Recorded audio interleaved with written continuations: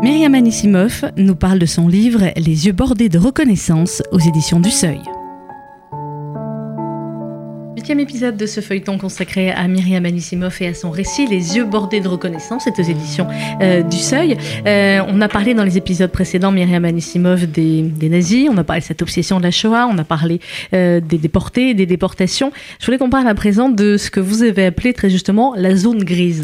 Enfin, c'est pas de moi, ça, c'est Primo Levi. Mais oui, je vais pas lui voler parce que c'était tellement bien trouvé. C'est ça, c'est la zone grise. C'est-à-dire, comment vous la qualifiez, vous, cette zone grise? C'est ce je vais vous en parler à travers le personnage que je décris, qui est Sergiu Celibidache, qui est sans doute, enfin tout du moins à mes yeux et aux yeux de gens qui s'y connaissent, le plus grand chef d'orchestre du XXe siècle, sans nul doute, et qui était donc un jeune Roumain ambitieux qui a quitté en 1936 sa Roumanie pour aller étudier en Allemagne.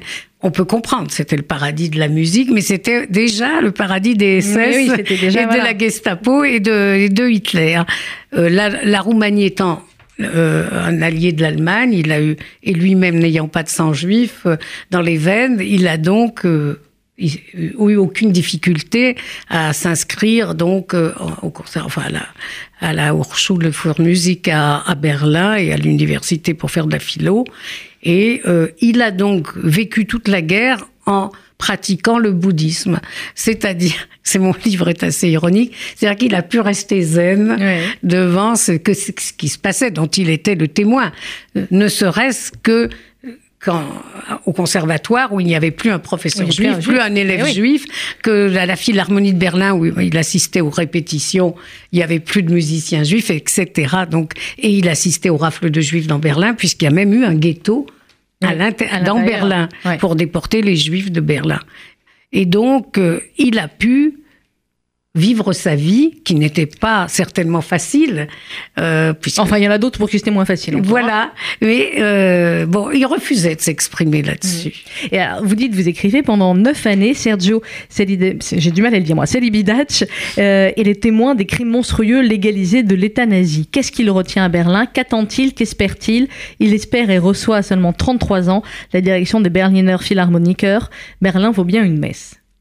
Oui, je pense que c'est un peu ça. Cela dit, il n'espérait pas autant, mais bon, le hasard a fait un hasard extraordinaire et funeste que ce soit lui qui soit nommé, parce qu'on avait, si vous voulez, quand après la chute du Reich, quand le Berlin était partagé entre 4 zones d'influence, toutes les puissances alliées étaient d'accord pour restituer immédiatement une vie culturelle à Berlin, ce qui était la meilleure façon de faire, je suis d'accord. Et les Russes avaient agréé un chef qui était déjà assez connu, qui s'appelait Léo Borchardt.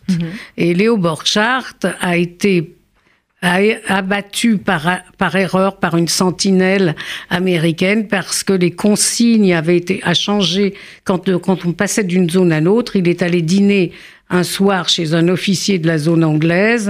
Ils sont partis dans la Jeep. La sentinelle qui avait reçu la consigne de faire arrêter les voitures lui a fait signe, et comme eux, ils passaient tous les jours sans s'arrêter, il a tiré, et le seul occupant de la voiture qui était mort sur le coup, c'était Borchardt.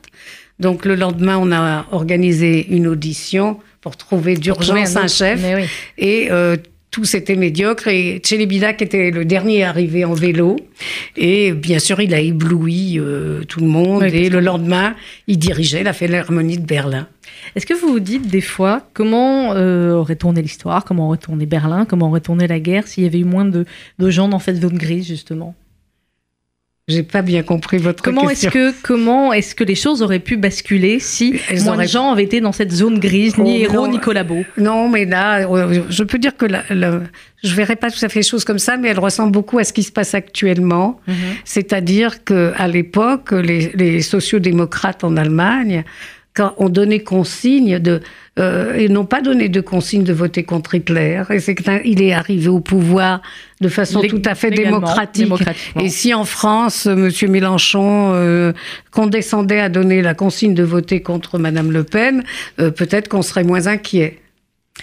On va se retrouver pour le prochain épisode. On parlera de votre écriture, parce que vous en parlez aussi dans le livre, et l'Allemagne également. Ce sera le 9e épisode autour du récit de Myriam Anisimov, Les yeux bordés de reconnaissance, aux éditions du Seuil. C'était Myriam Anisimov qui nous parlait de son livre Les yeux bordés de reconnaissance, aux éditions du Seuil.